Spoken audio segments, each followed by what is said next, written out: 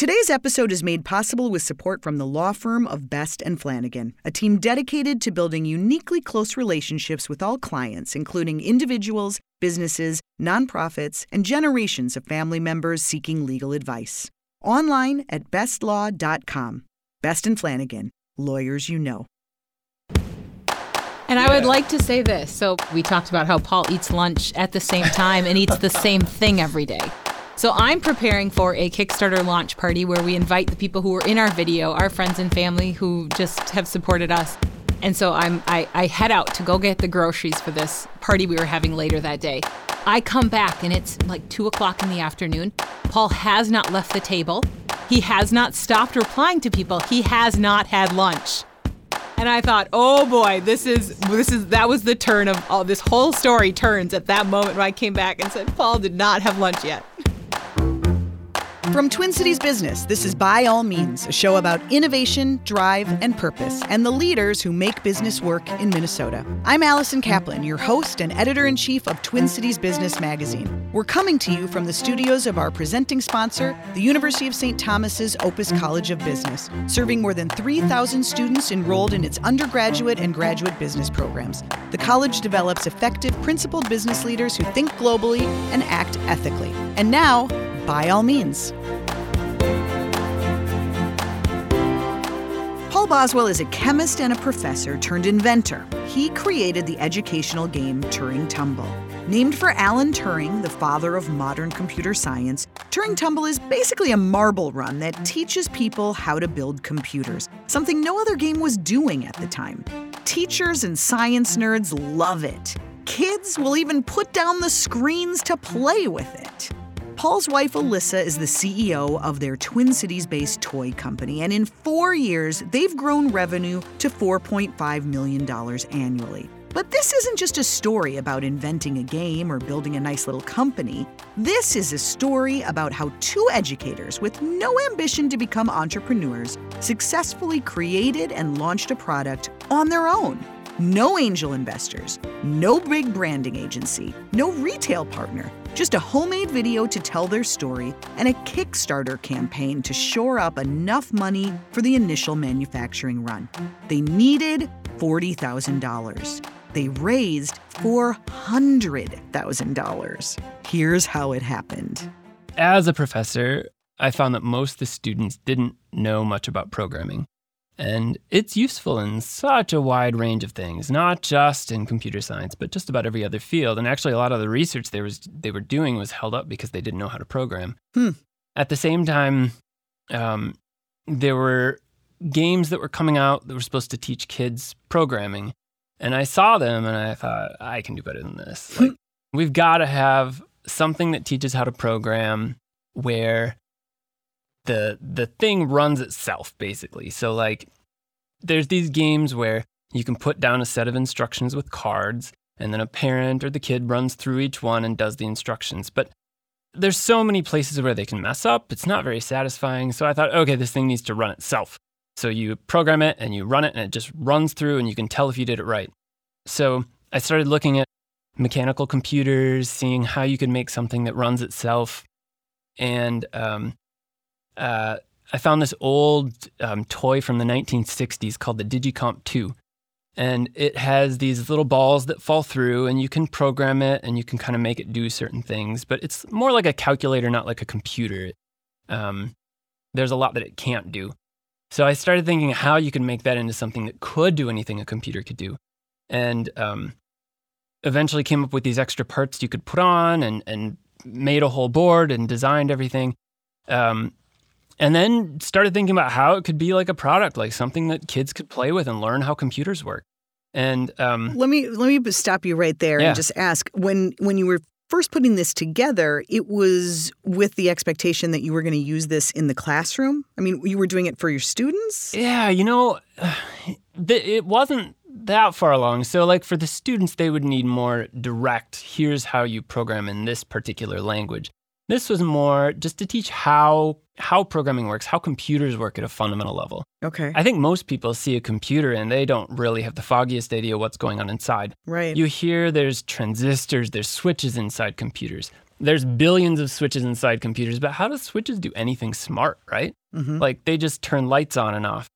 So that's the cool part about this, is you go from switches to making things that actually do stuff you would never expect switches could do. Yeah. So, how did you learn all of this growing up? Were you interested in computers as a kid? Yeah. My dad was I didn't want to make assumptions, Paul, but I had a feeling. Yeah, my dad was a programmer. We always had computers at home growing up. And I learned how to program when I was little so I could make games. And then I made these games for graphing calculators, and I'd give them to the kids at school and, play during math class and stuff.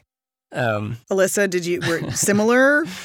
No, I was really happy to get a graphing calculator because then we could type notes to each other. That is the fact of it. Make it say words. I was very excited because before you're only limited to spelling out hello, Yes. Anyway, Yeah. That was what I did with calculators. Yeah, that's right. So, okay, so you're starting to think about this and put it together. Are you doing this like in your office? Are you doing it at home on the weekends? Alyssa, are you thinking, what the heck is he up to? Yeah, so this is the thing. I just want to put in a couple of details on this. So Paul really did have kids in mind with Turing Tumble, though it is 100% super interesting to adults. And he did make it so that the puzzle book even really is geared to adults. But during this time when they were coming out with all these programming toys for kids, we were buying all of them and trying all the things with our children. And we were trying all the toys, all of them. And Paul would find out something new, and he would search out new stuff, and he'd try it with the kids and see what it taught them. Were you trying it with the kids because you wanted your kids to learn about computers, or because you had a business idea in mind? Definitely so they could learn about computers.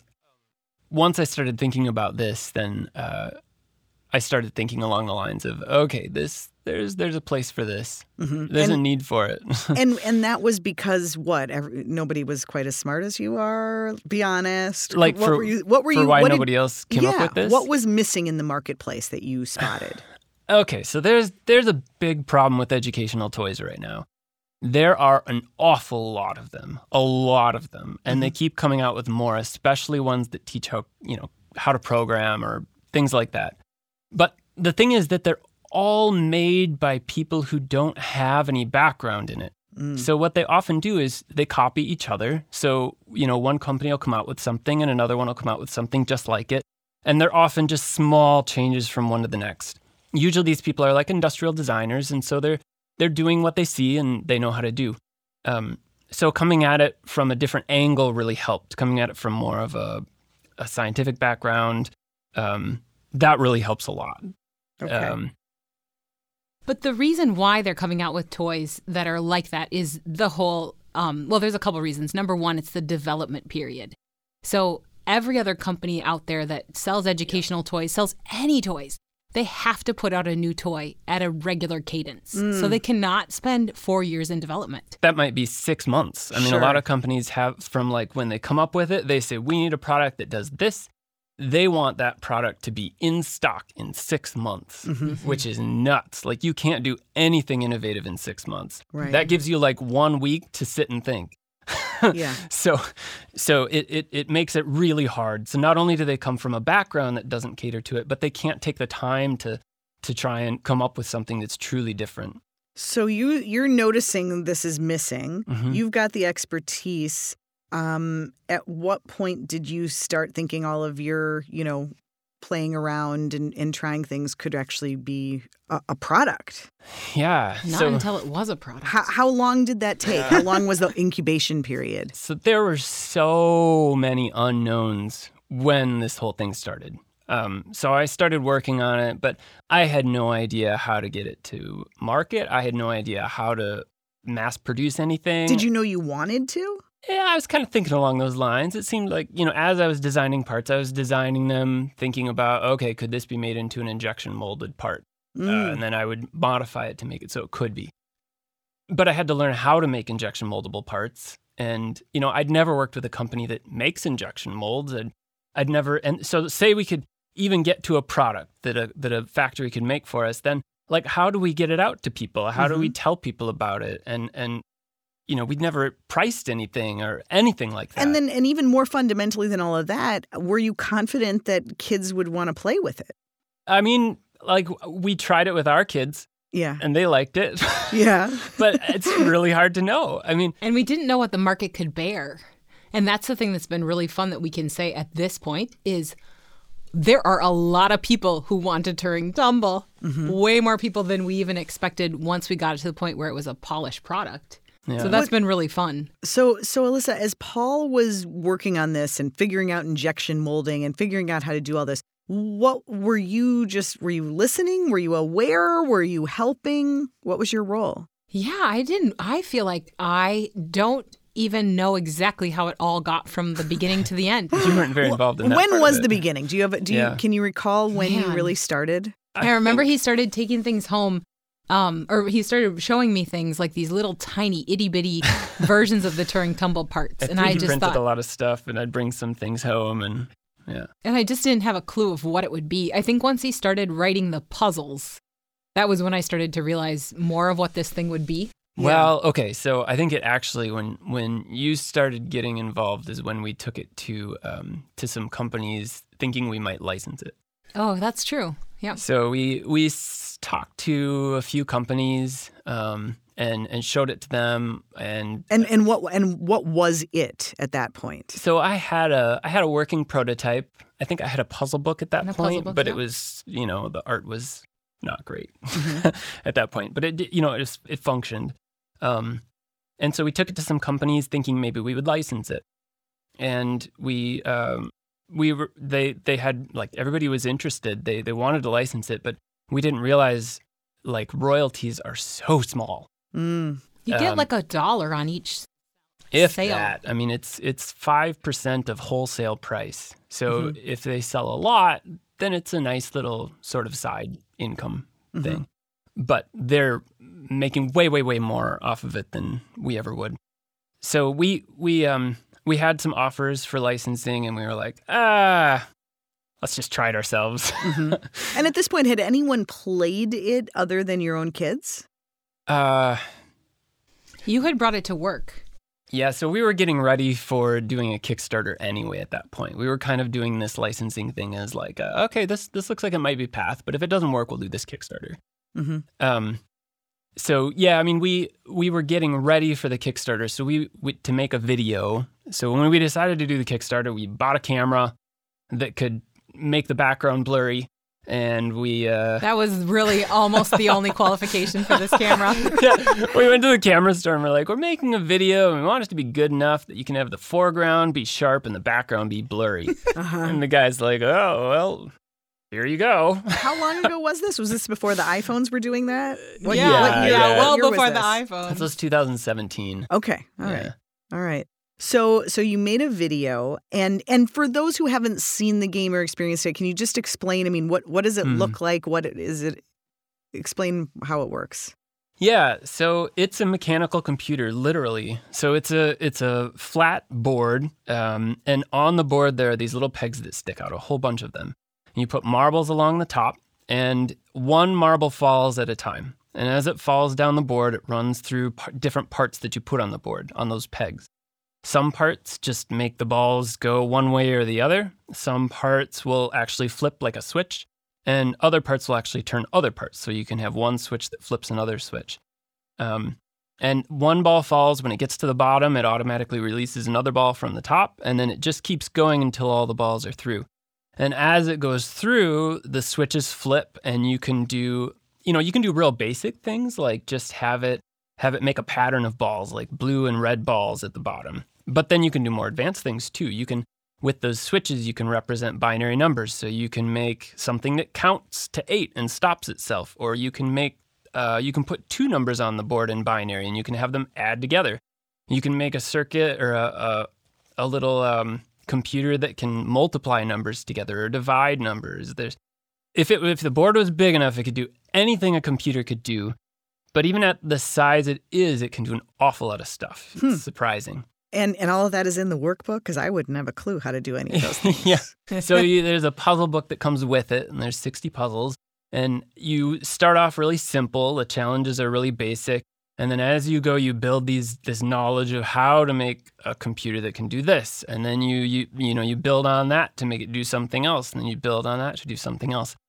And there's like a story that goes with it. And how did you know what age it would work for? That was mainly based off of the fact that you need to be able to read. So other than that, like we find it doesn't matter what age you are. It's surprising. You would think that adults would be so much better than kids. I'll bet if you looked at the how far adults could get in the book, if you took a random sampling of adults and you took a random sampling of kids, I'll bet they can get just as far, just as quickly. Interesting. Yeah. So you've been working on this. You're at the point of having a working prototype. Your own kids have given it a thumbs up. You decide you're going to launch a Kickstarter, and you needed money, to actually manufacture them? Yeah, exactly. So we filmed a bunch of other kids doing it, and we thought, okay, so we need injection molds to make this happen. And the quotes that we had at the time put it at about $40,000 to make these injection molds. How did you get just the prototype ones done? So I just 3D printed everything. Okay. And if it was too big to 3D print on my printer, then I'd pay for it to be printed someplace else. Like how much money would you say you'd put in to get to the point of prototypes? So our final prototype that was working was a $5,000 investment, which was a lot. Yeah. So Paul had some opportunities leading up to the Kickstarter to go out to New York and show it to Popular Mechanics and go out to Colorado and do some different interviews. And we actually had him fly there, even though I felt like we didn't even have the money for that. But we had him fly to those locations. I wasn't going to just send the prototype. Because we're not going to send. Because you only had one. We had one working prototype, and it was not going in the mail. So Paul flew to the different locations. Yeah, it was very valuable to us. Yeah. So, all right, so you launch a Kickstarter, and what's the messaging around it? Because half of the thing with Kickstarter is just getting attention. What were you telling people? Yeah. So the idea was that this is something that does something nothing else does. I mean, number one, it's a mechanical computer that you can have at your home. Nobody has a mechanical computer. You can't buy a mechanical computer. So that's pretty cool in and of itself, but that only appeals to people like me. So the main thing was like, this is the only toy that teaches how computers work. It's the only one. There's no other toys. And it's something that's everywhere. Everybody uses computers all day long. And yet nobody knows how they work at that basic level. Like, how do you go from switches to that, right? Yeah. So this is what that teaches. And there's a broad market for that kind of thing. Like, it's such an important thing that everybody has as part of their lives. To understand how it works is valuable. How much did you want to raise? So $40,000 is what we shot for. And we thought about all of our friends and family. How much could we possibly raise if everybody bought one? And we didn't get up to $40,000. Will that first Kickstarter get them there? Find out after a word from our sponsor. Today's episode is made possible with support from the law firm of Best & Flanagan. Understand, identify, manage, protect, and realize the value of your intellectual property and other business assets. Expect a customized approach from Best & Flanagan, with legal advice carefully tailored to protect your interest within the context of your overall business strategy, goals, and vision. Best & Flanagan, a legal team dedicated to understanding where you want to go and helping you get there. Local advocacy and advice from lawyers you know. Online at bestlaw.com. A Kickstarter campaign is only as good as its story. Here's how Paul and Alyssa framed theirs up. You go there and you pay and you get it. You get the product at a discounted rate, but you're buying it before it's even been fully realized. So it's almost like you're getting a little bit of a discount, but you're sort of a part of things. So as we developed, as we went through, we'd give updates and we'd describe what we're doing, and you kind of feel like you're a part of it. So, all right, so you did the math, and what you weren't going to get far enough with just friends and family. What happened when you launched the Kickstarter? Well, so before that, we contacted all kinds of journalists that we thought might be interested. Hundreds and hundreds. Not me. Was it? I don't remember getting a call. That's right. I don't think it was hundreds. I think Just I felt think that our way, huh? spreadsheet had like at least 350. Yeah, Wow. maybe. Okay. Yeah. We tried to focus only on the ones that we thought might be relevant, and Because we were kind of going, we really thought this would too, kind of more. We really thought about the tech market and the science market, and that is where we really heavily were looking for journalists. Is in that area. Okay. So, like, what was your dream placement? Where did you want this to be written about? well, so the best one that we got was TechCrunch. That's pretty good. Yeah, and that was the best. I was really excited when John Biggs got back to me, and he he wrote back and he was like, I don't know, is this like all the other ed tech crap that's out there? Mm-hmm. And Paul said no, and he wrote them this really compelling email back. So I wrote back, and then he's like, okay, sure, I'll write up a piece about it. So you got some press. Yeah, that was one, and then Popular Mechanics and a few others that were pretty good. So then we knew there was some press, but we had no idea what effect that would Did have. you even have a website at this point? No, only Just the the Kickstarter Kickstarter page. page. Okay. And then the other thing that Paul did was he did actually get some posts on Reddit about it that really went high. He was number 1 on Reddit for a day, which is hard to do. That's very hard to do. Talking about the game or talking about... Yeah, it showed some. It was like a GIF of the game running and some things it could do and stuff like that. Cool. Okay. So did that result in people contributing to the Kickstarter? Yeah. So we ended up at the end of the month we had 400,000. What? Yeah. So that was amazing. Way more than our $40,000 goal. Were you, I mean, and did it just kind of happen steadily or was it all at the end? I mean, how did it go and how did you feel? Well, so the first morning we launched it and we talked to the journalists and we said, we're going to launch it this day, so you should probably put out your article this morning. So we hit the button to start the Kickstarter, and there were a few people like my parents who backed it right away.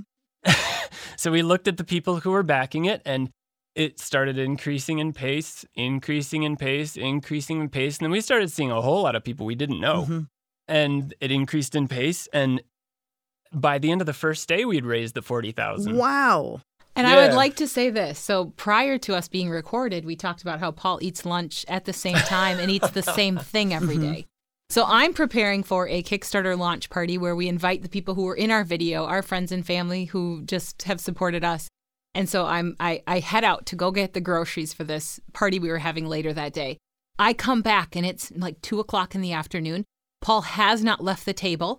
He has not stopped replying to people. He has not had lunch. Oh my goodness. This and is I thought, serious. oh boy, It was this is that was the turn of this whole story turns at that moment when I came back and said Paul did not have lunch yet. How did that feel, you guys? And I mean, did you ever anticipate the Kickstarter going that way? Never. No. We thought it would we had hopes it would go better than what we were planning. But it took it from being something that we were going to do as a side hustle to saying, we need to manufacture enough games for 4,700 people. They are all over the world. We need to ship them these games. And there are a lot of people interested. Yeah. So you had 4,000 some people who contributed $400,000 altogether. Yeah, and every person bought between, one game and, the most was classroom packs, which weren't that many people supported. But think about $400 where everybody's only contributing about $65 to $75. Yeah. That's a lot of people. What do you think resonated? I mean, do you think it was just that your video had that blurry background? Like, what was it? That was a big part of Definitely. it. Was it really the idea that people really want educational games? They saw the uniqueness. I mean, that's the thing that Paul can do that other inventors are creating something that is unique and can do something in a different way.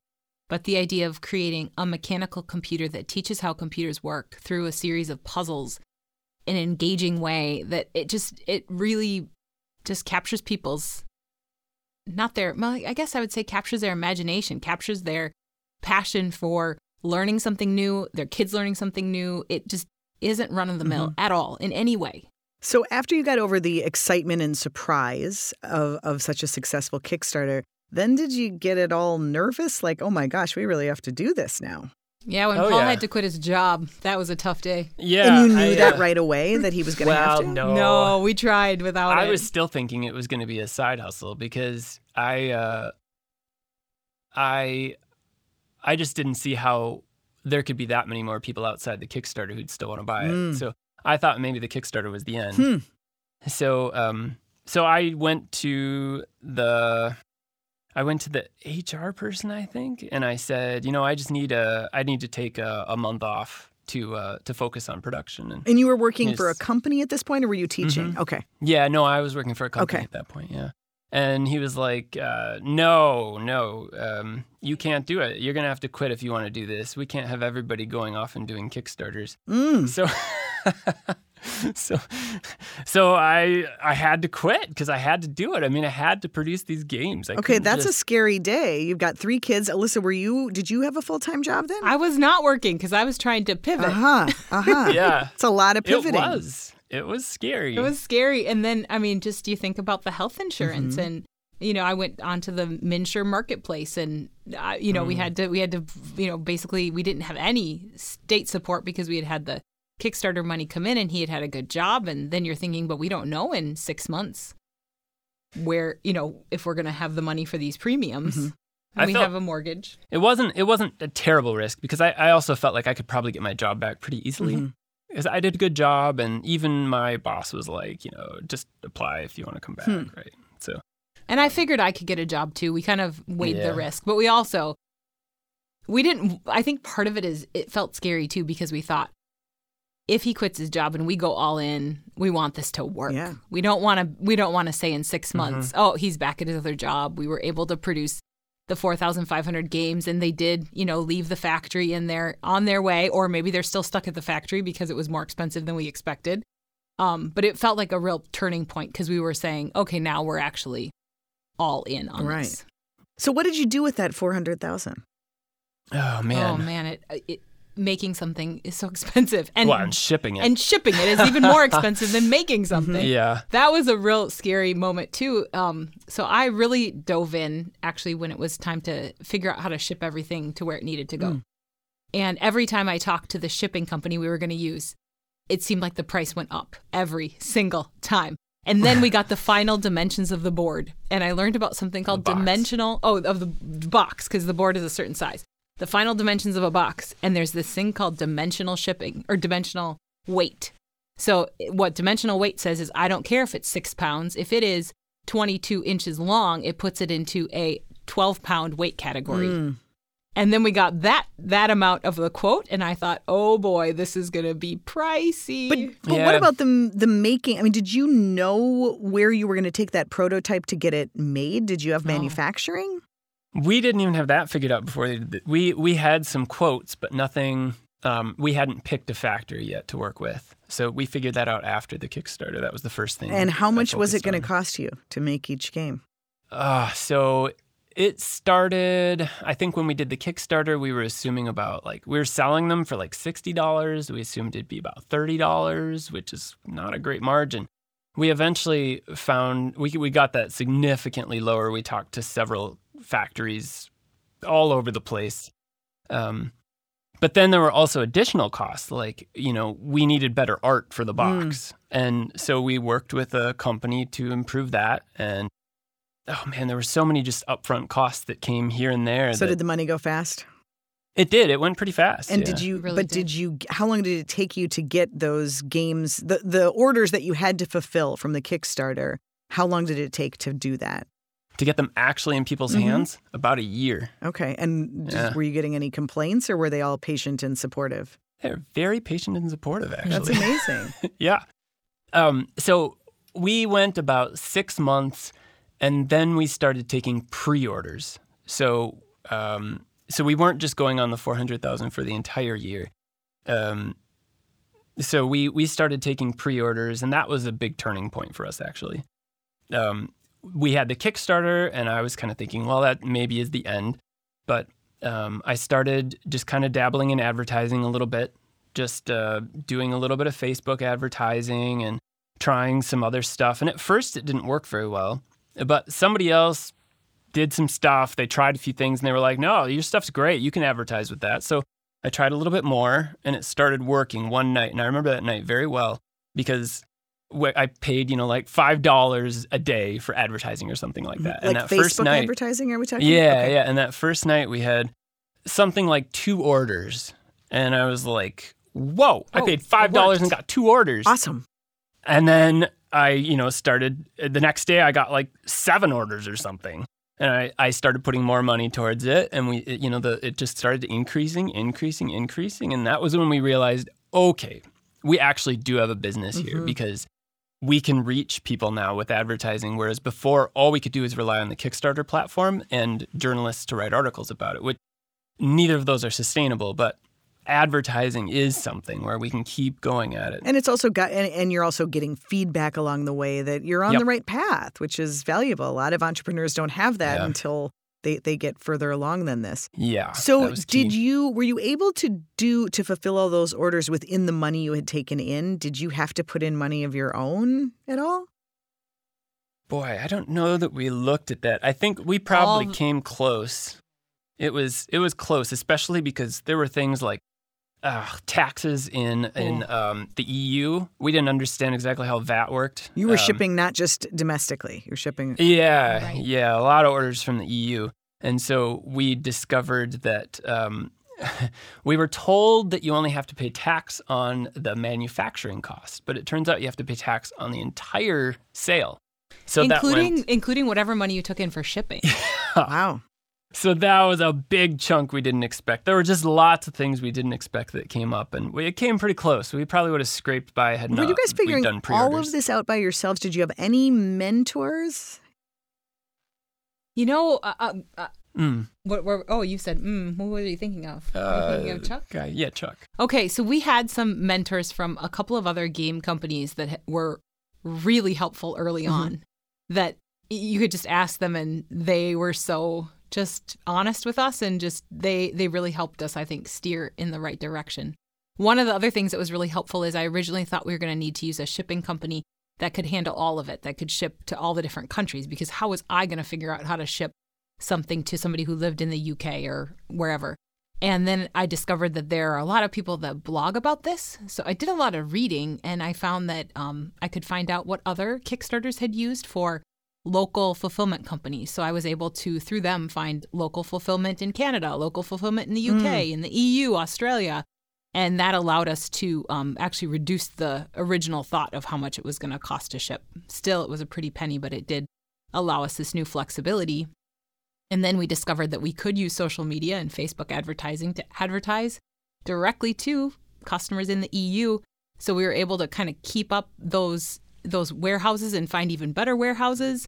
And we can advertise all over the world to really anybody and then ship from our local warehouses in each country. At what point, was there a discussion at any point, Alyssa, that this was going to be your job too? Or was it just sort of like, all hands on deck, we got to get this done? I don't know. That's how it started.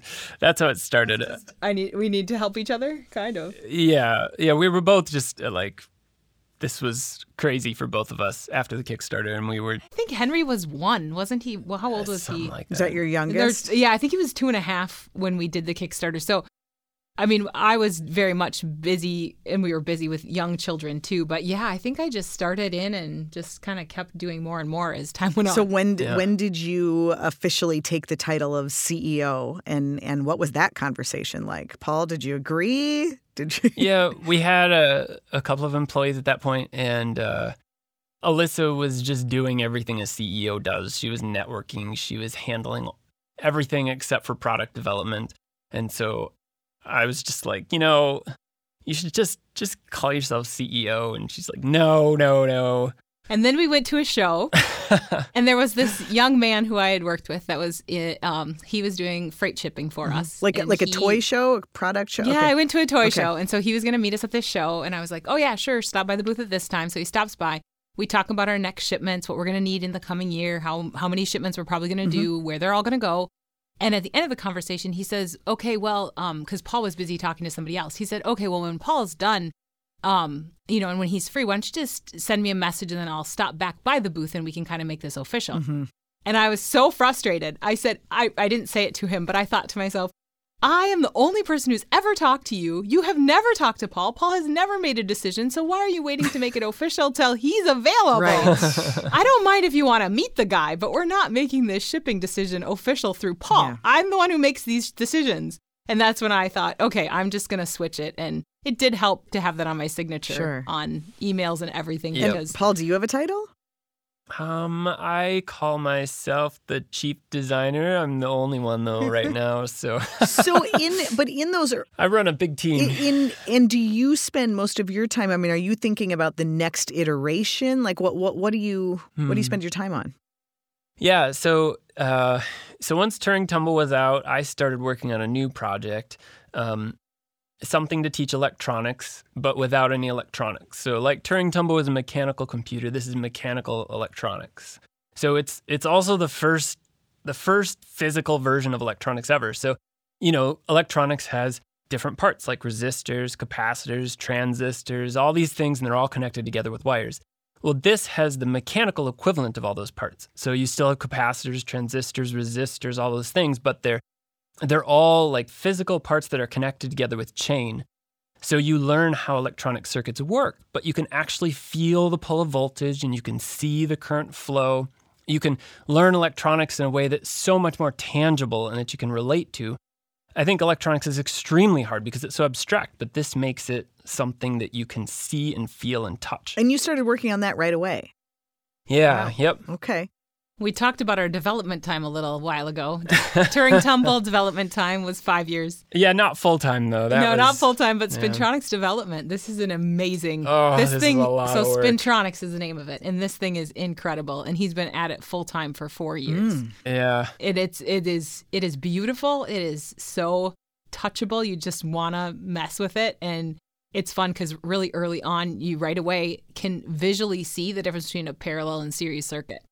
And it's just blatantly obvious when you look at this thing, whereas when you're learning about it in school, it's not. Yeah. You don't ever get to actually see where the electricity is going. How close are you to releasing it? Yeah, so we did a Kickstarter for it last June, I think. Did that one go as well as the first? Yeah, it went well. We raised, instead of $400,000, we raised $1.3 million this time. Wow.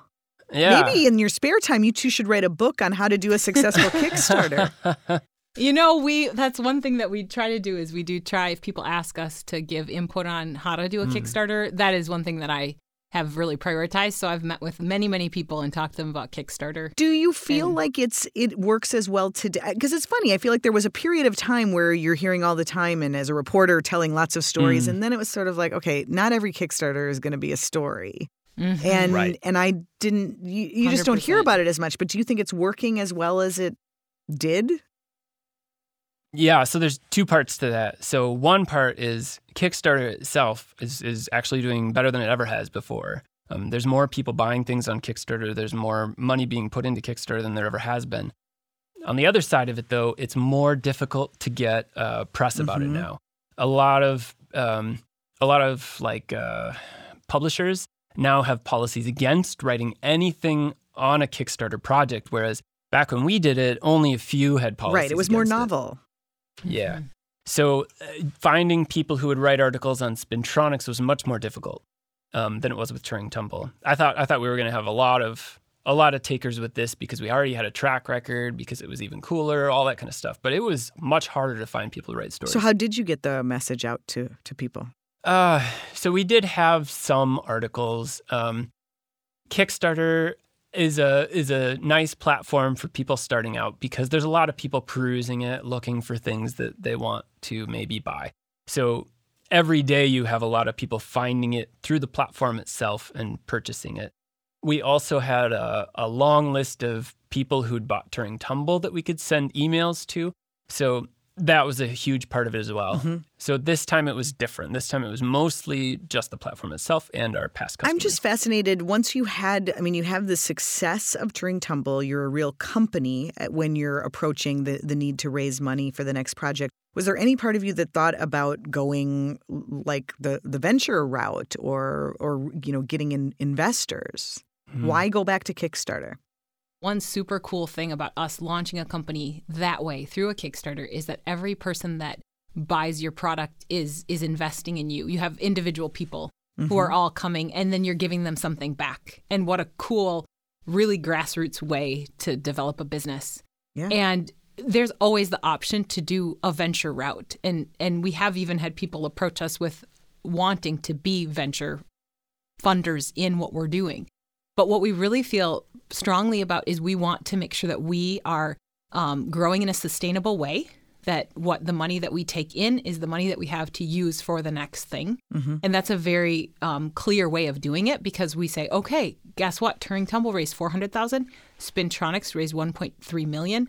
We're in a new category now as we're making our first batch of Spintronics games. But we have a clear understanding of, okay, this is how many people have invested in us, and this is sort of a sustainable growth rate. So every time we make purchasing decisions, we're really trying to be really fiscally responsible. We're trying to, even with our staff, be responsible and making sure that we're not wasteful in just, being able to really grow at the appropriate rate with what the market can sustain with these educational toys that we're putting out. Sure. I want to go back, if we can, to the early days of Turing Tumble. After you got that initial order out and you had reason to think from advertising that there's going to be more interest, what then? I mean, did you set up a sustainable manufacturing schedule? At a certain point, you have to start manufacturing before you know you have the orders. Yeah, that is always every time now. We're glad we took the early risks, because I feel like the financial risks that you take ongoing in a business are difficult to do. And we always did them in a very smart way, but there were times when we would kind of clear out the bank account to make the next run, especially for the holiday season, because we need to manufacture a lot of games for the holiday season. And we're already, we've gone from January through to August, where we need to make that final holiday payment. And we are, our bank account isn't quite as lush at that point. So each run that we first made, we had to base it on, okay, let's stretch ourselves a little bit further. Okay, let's stretch ourselves a little bit further and order a few more games. Okay, let's order an extra container of games. Okay, let's do this. And does it get easier to be comfortable with those risks? I think the risk lowers the longer that we do this, because you know that there will be orders there. Sure. So that was nice. But in those early days where you're saying, okay, we're going to order enough games to sell them over that Christmas. Was scary, especially because we didn't realize how much taxes would be. Oh, and taxes. When taxes hit, it's awful. The time when taxes hit is the same time when you need to put down that money, and it just kills you. One time we have had accountants, and one time we left an accountant's office, and I just looked at Paul and I was like, how many cars could we buy with the taxes we have to pay this year? I mean, it was just, the number was just, to me, astronomical, because to us, when you're so involved in the business and it is an LLC, the money is just the money that you have to work with, and taxes take a hefty chunk. And when you're trying to buy holiday stock at the same time and make those inventory planning decisions, it's hard. Yeah, I have no problem paying taxes. It's just scary when they give you a huge bill. Sure, of course. How quickly did you guys hire other people? Yeah, man. We hired Linda. Linda was our first. She helped with advertising. I was kind of the only one doing advertising at the beginning, and so it was hard to focus on much else, because you're always refresh. How's it going today? Okay, I need to change something because today's a little slower. Oh, what's going on here? And it was hard to really focus on anything else. So we hired our first employee to help us with advertising, and she kind of took that off my hands. So that was 2017 is a Kickstarter, and I think she started in 2018. Okay, and you have how many employees now? Now besides us, there's 6. So there's 8 of us total right now. Where do you manufacture? In Shanghai. Okay. So Paul, you're spending most of your days getting this next game out. Alyssa, what's your day-to-day like? Yeah, I don't ever get a big stretch of time to do much of anything, which is wonderful. I like being busy. I like a variety. So of our other staff... We're kind of opposite that way. I spend my entire day focused on one thing, and Alyssa spends her days focused on a lot of different things.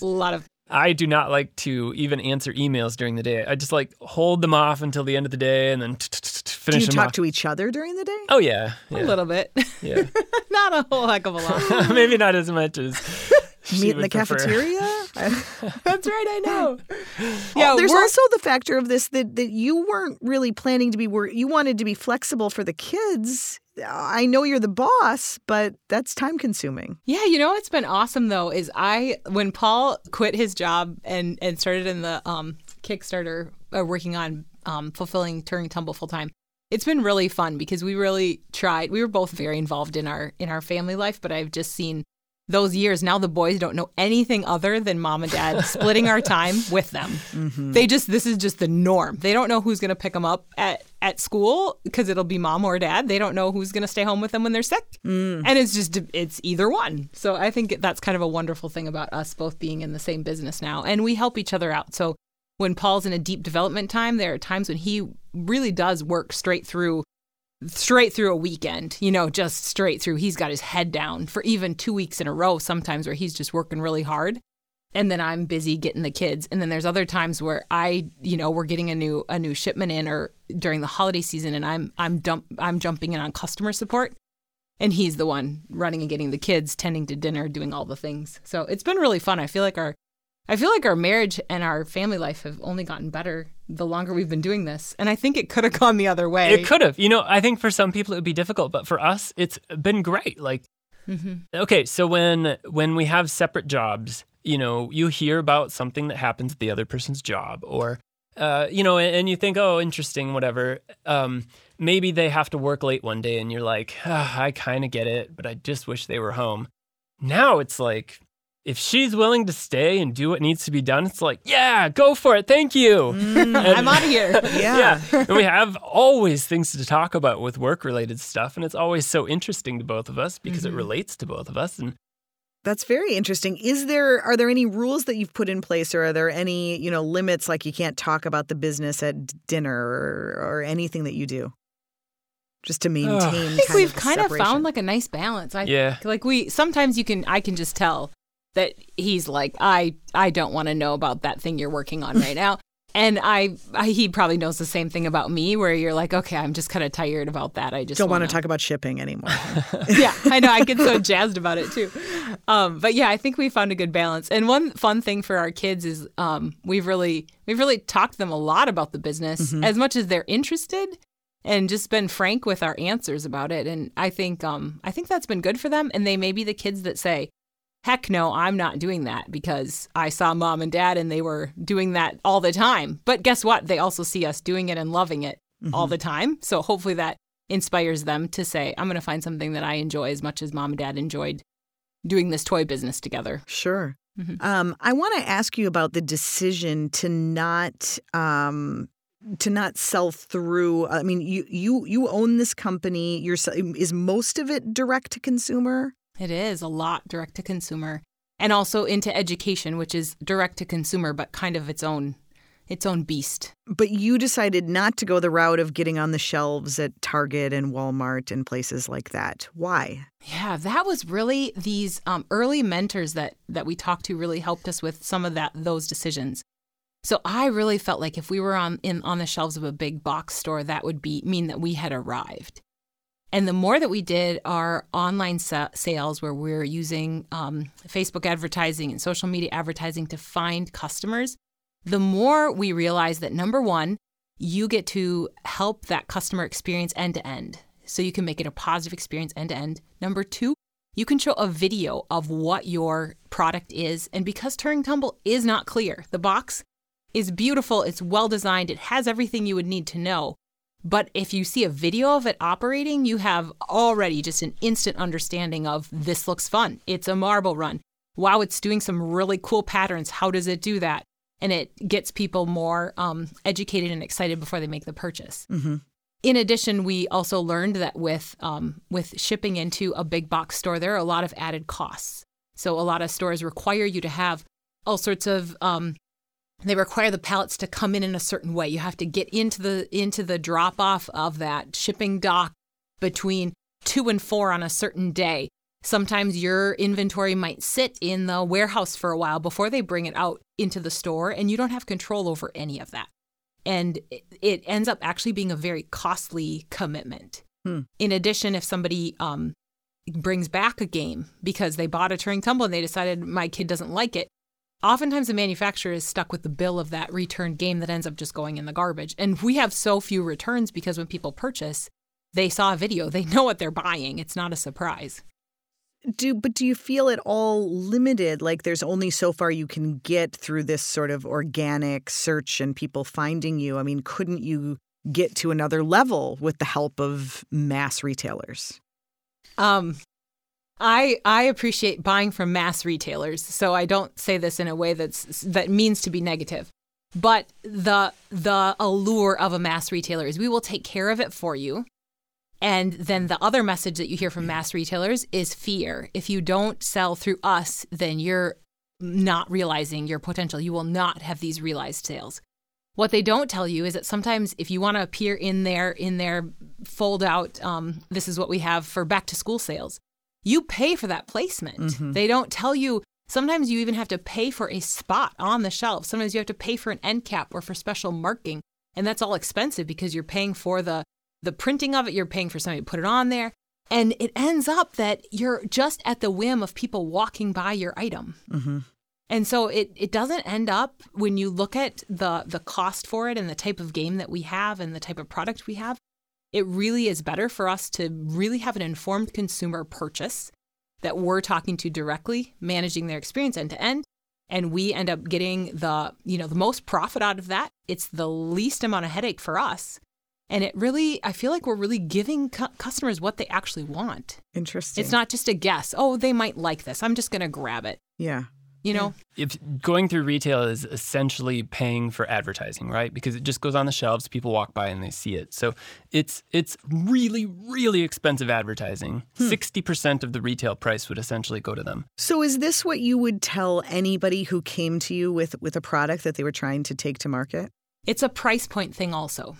Okay. And it's a commodity thing also. So say, for example, you're selling something that maybe everybody needs to buy. You're going to sell, let's say, paper towels. Okay. And you came out with this great new type of paper towel. The big box stores get excited about you. People are going into the box stores to buy paper towels. Mm-hmm. Probably every other time they go into the store. That's a great opportunity. Sell your paper towels at the big box stores. And I applaud you. That is a really good decision. If you have something that's small, like you have something that would be a trinket item, and or you have something that's in the birthday price range, $20 to $30. If you're like a Nerf gun, sell it in the big box stores. Yeah. Yeah. Your price point for the game is what? $69.95 for Turing Tumble, and then Spintronics is a little more expensive than that. Which isn't crazy for a big, like Target has they're getting more and more expensive board games, so it wouldn't be too far outside of what they normally sell. But it's not a mainstream sort of product. And the reason why it sells for that is what? Are there just a lot of parts? Yeah, it's a lot of parts. Yep. It's some big parts and it's a lot of parts. It's got a big puzzle book. It's it's like the thickness of the puzzle book. It's got a lot of content. It's just it's really a premium product as far as. It's not a typical educational toy. Sure. And we really, really want, it is something that you can keep pulling out. You know, a kid might use it when they're 12 for a couple months and play with it, and then it gets put away, and it should come back out when they're 13, and they're going to engage with it in a different way. So it's something that we really want to be. That's why we made even the packaging is nice and it is sustainable. And we want, when people are done with it, give it to your local library, give it to a friend or a neighbor or a cousin. One kind of theme, one sort of overall theme of what we've done so far is that we've discovered anything we do ourselves, we generally do a lot better than if we pay somebody else to do it. Interesting. So, with marketing and advertising, we do it a lot better than anybody else. And I mean, that's what retail would be, is paying them to do advertising for us. And we can do it a lot more efficiently than they can. So are you already thinking, Paul, to the next product, to what comes after Spintronics? And will you repeat this, Kickstarter and repeat thing? Or, what's the 5-year plan?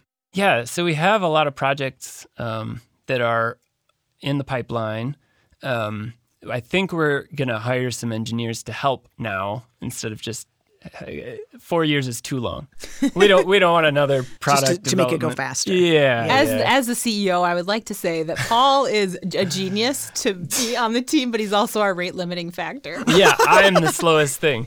So having some people that could help speed up or work on things in parallel, that would help out a lot. Okay. So do you imagine this being a family business that you continue to run? Do you want to sell it to a big game manufacturer? We don't want to sell it. One thing that Paul and I keep coming back to is I like to think that we have a secret sauce, that we really have something special here in what we're doing and working together in how we envision this. And what I see is I don't want to stop until this has become a movement. Something where people are engaging in these really cool toys that teach how things work in a really deep way, and where parents and anybody has the opportunity to buy something that's really engaging and not just bite-sized. And I think it's been so fun.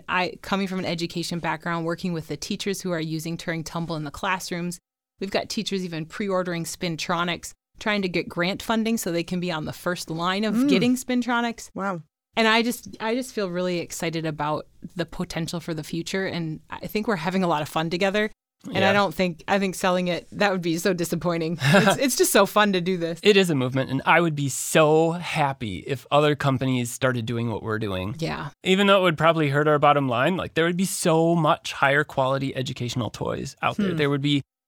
It would be great. I would love it because there's so much garbage out there right now. So I have to ask, do your kids play with screens? Are they on? Do they do video games? Oh, for sure. Yep. I feel much better knowing that. Thank you. I mean, video games. There's a place for it, for sure, yeah. Yeah, the thing, too, with video games is, kids do learn a lot from video games. Mm-hmm. And our kids, they are so funny. Our 8-year-old, he was providing tech support during the pandemic and they were distance learning. He would unmute himself and make recommendations on how to do things. Oh, yeah. But they love screens. They love video games, and you learn a lot from them. What would your message be to other, whether it's businesses or educators or parents, as far as how we think about the machines that we use today? I think we're trying to make things that are otherwise difficult to absorb, difficult to understand, difficult to relate to, into something that can be understood, that can be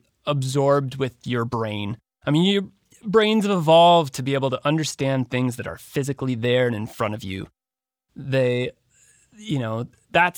what they thrive on. So when you give a book full of pictures of things and descriptions of things, with a lot of work, you can absorb that. But it's so much easier and so much more interesting if you can have a physical representation of it that you can interact with and play with. Sure. And I think that's a good function for educational toys, is to be that intermediate that sort of converts something that's abstract into something that's tangible. Right. So I think for us, that's where we found our niche.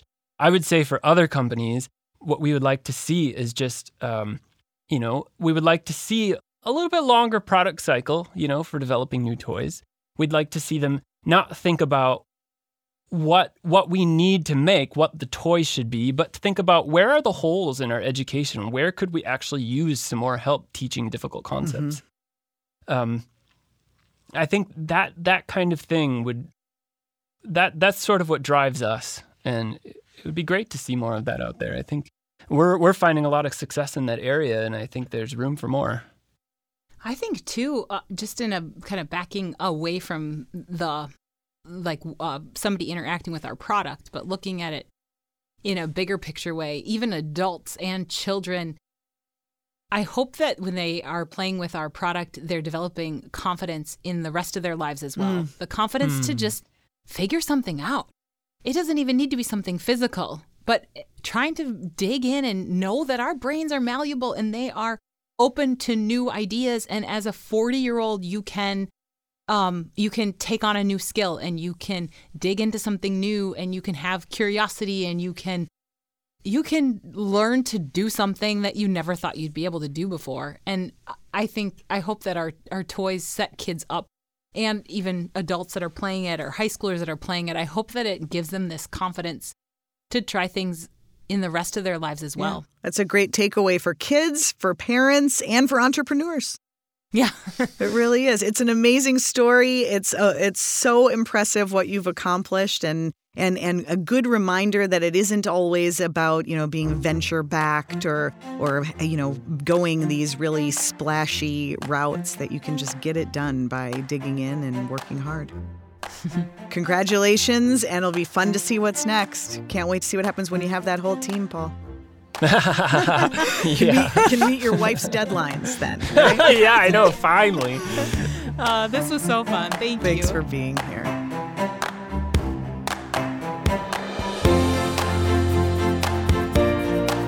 Well, it's been a long time since I've heard such a successful Kickstarter story. If you have a product or a new business in mind, you might be feeling very inspired by Alyssa and Paul's story. Is it realistic? Is it a good way to go? Well, let's find out. Let's go back to the classroom with the University of St. Thomas Opus College of Business, where Gino Giovanelli is a marketing professor. Gino, so good to have you back on the show. Thanks, Allison. It's great to be back. And I know that you related to Alyssa and Paul's story on a personal level, a lot of parallels with your own life. Yeah, it brought me back down memory lane here a little bit. My wife and I started a business together back in 2007, and just hearing the way that they talk about managing, being parents and being husband and wife and being business partners, and there's no separation between work and home. And I don't know, it brought me back. Honestly, it was a fun time for sure. And I'm a little jealous actually, just hearing about their success. Right. Well, I'm jealous hearing about how they've done this so grassroots and getting it off the ground all by themselves. I mean, this is something that you couldn't have done a decade or so ago. This is truly a product of the internet and all of the, direct to consumer services that are now at our disposal. Do you think this is luck, or is this a viable path for startups? Well, I think it starts with the product. I think if you have a product like they did, or that they do, that is truly unique, and that there is demand for, I think it can work. A lot of people talk about unique products, but there might not be demand for them, or a lot of people have products that are in demand, but there's nothing about their version of it that makes it special. I think what really is the foundation of this success story is a truly unique product that was in demand. Think about everybody who uses a computer, and this is the only toy that teaches people, how computers work. So I think it starts there, and because of that, I think then they were able to layer in some other foundational elements, like I made in my notes this entrepreneurial spirit that these two have. I mean, they had this balance of having the guts to go for it, but there's also some humility. And they're also grounded financially. They didn't go crazy with this funding and start mixing and matching funds from different Kickstarters or anything like that. They kind of stuck to their knitting and said, this is what we're going to do. We're going to grow at our pace. We're not going to rely on others that are going to maybe be helpful in some ways, but maybe they had the wisdom to be aware that could be hurtful from a controlling their own destiny perspective. And I just love the spirit in which they're running this business. Yeah. And then I think the third leg of this stool is that they had good coaching. They mentioned Chuck, and they had him and maybe some other people that helped them, just guide them through these tough decisions where it would have been really maybe easier to look for venture funding and to go to the big retailers, because I guess you feel like that sounds like the right thing to do, and then you go, no, let's try it a completely different way that doesn't get a lot of press, it seems, these days, and it just worked for them, and now they're in control of their own destiny and they're doing it their way, and I'm jazzed for them. It's a good reminder these days, when it seems like everybody goes to the venture route the minute they have a great idea, that there are other ways to do it. And this actually Kickstarter starts to seem like a traditional or a more conservative route. Isn't that amazing? Well, you see it in other industries too, like the music industry. My son's a musician. This notion of having to go to a record company and a record label to get distribution. He's like, he's emailing people in LA, these artists in LA, sending loops back and forth. I'm like, did all this stuff himself. And And again, he's also been able to kind of control his own destiny. And it releases the shackles. And that's what probably the most exciting and invigorating thing about this. Right, that you can it makes it accessible to many, and I think for small businesses that's great news and kind of levels the playing field. Yeah, for sure. Well, for sure. Thanks for the inspiration, Gino. It's always great to talk to you. Thanks, Allison. Great to be back on the show. Thanks for having me. Absolutely. And thank you to our presenting sponsor, the University of St. Thomas Opus College of Business. If you like what you heard, take a minute to rate and review us. It really helps the show. If you want to know more, go to tcbmag.com/byallmeans. And thanks again for listening to By All Means.